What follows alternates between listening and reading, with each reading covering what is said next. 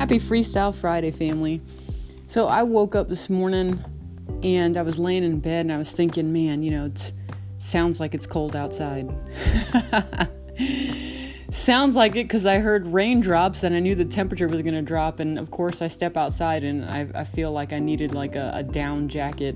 Even though it's the South, I wasn't built for the cold weather. Anyway, woke up this morning and whatever sunlight was peeking through the blinds, through my curtains, was just so beautiful. And even as I lay there having my conversations with God, I just started to think about everything that God has given me, talents, skills, abilities, all these blessings, of course, we work and maybe some of us work really hard to get what we have or to get where we're at now.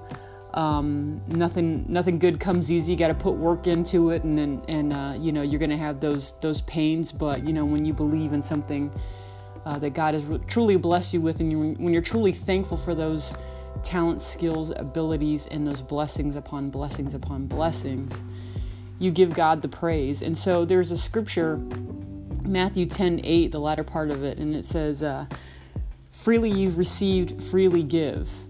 And I really want everybody to go into the weekend considering or thinking about that, because it's like we've been given such an amazing freedom of sin from Christ. And it's like we didn't even have any part to play with that, we were born and we were free.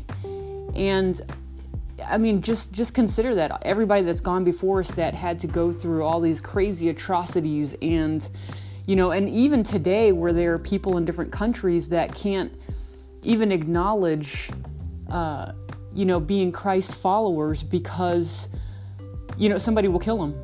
They can't profess the word of God freely without fear of losing their lives.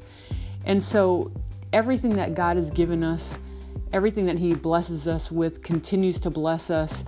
His love, His mercy, His kindness, like I said, our skills, our talents, our abilities, our friendships, our families, life and breath, as freely as it's given to us. Make sure that you go out this weekend and you're giving that to others, in just kind gestures. Sometimes that's all that it takes.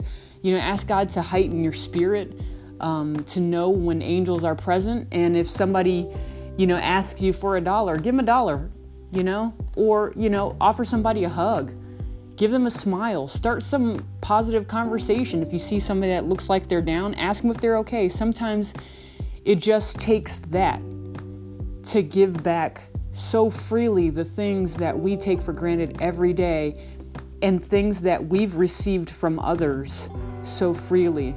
So again, I love you guys this weekend. I really want you to receive that message as freely as it was given to me through Christ. I love you guys.